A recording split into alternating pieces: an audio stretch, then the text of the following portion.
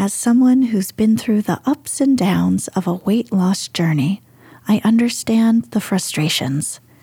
Counting calories while pushing through workouts, it's exhausting. That's why if I had the opportunity to try Row Body, I'd be all in. Why? Because Row Body offers access to the most popular weight loss shots on the market, alongside personalized lifestyle changes. And as I'm quite a homebody, I love how you can sign up online. So no scheduling a doctor's appointment, no commute to the doctor's office, and no waiting rooms. Go to row.co/snoozecast.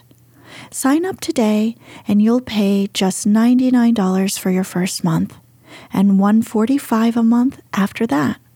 Medication costs are separate. That's ro.co/snoozecast.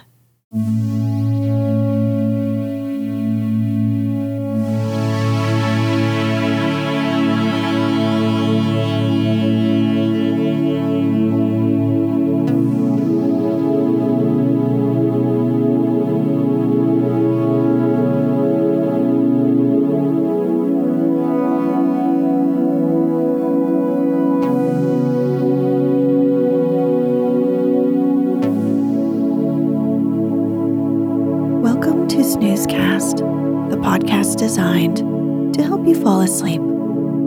Find us on snoozecast.com and follow us on Instagram @snoozecast to find behind-the-scenes content.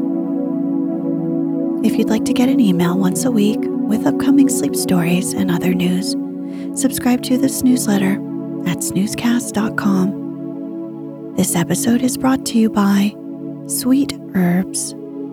Tonight, we'll read the next part to the classic children's story Heidi, published in 1881 by Swiss author Johanna Spiri.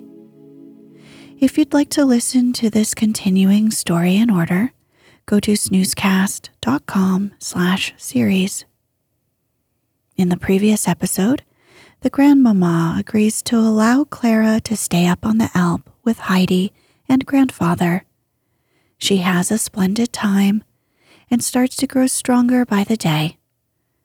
Peter, the young goat herd, seems to be growing angrier by the day, but does not explain why.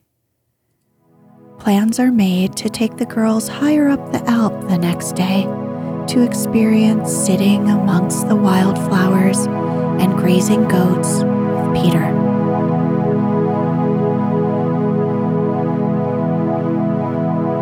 Let's get cozy. Close your eyes.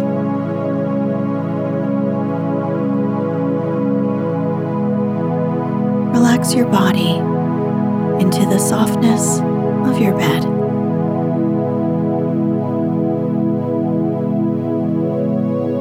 Now, take a few deep breaths.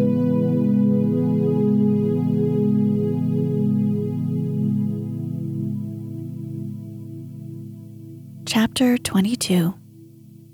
Something unexpected happens.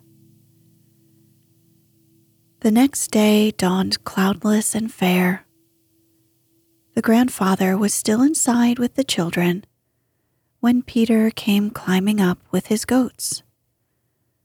The truth was that the boy was terribly embittered with how Heidi was always busy with the strange child. It was too much. And today she was coming at last, but again in company with this hateful stranger. It was then that Peter noticed the rolling chair standing near the hut. After carefully glancing about him, he rushed at the hated object and pushed it down the incline.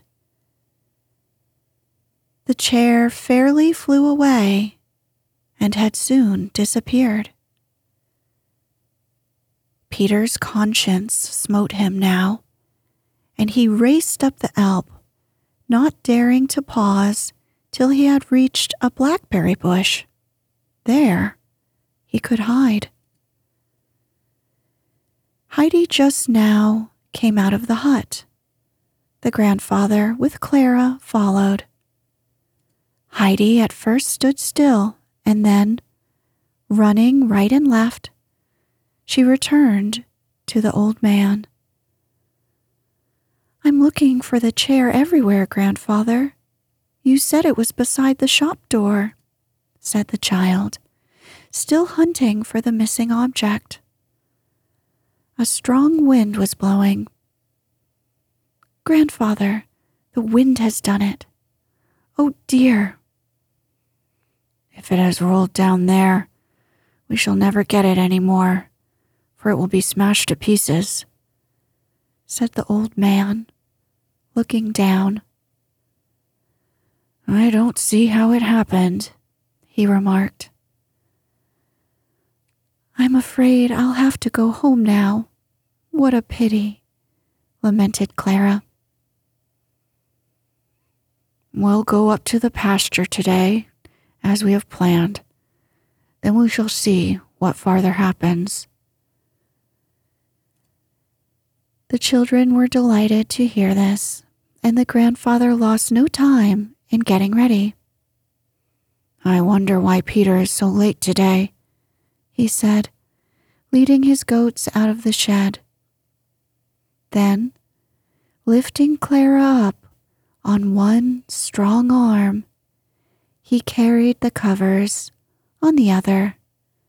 "Now march," he cried. "The goats come with us." That suited Heidi, and with one arm round Schweinli and the other around Barely, she wandered up. Her little companions were so pleased at having her with them again that they nearly crushed her with affection. What was their astonishment when, arriving on top, they saw Peter already lying on the ground, with his peaceful flock about him. "What do you mean by going by us like that?" called the uncle to him. Peter was frightened, for he knew the voice.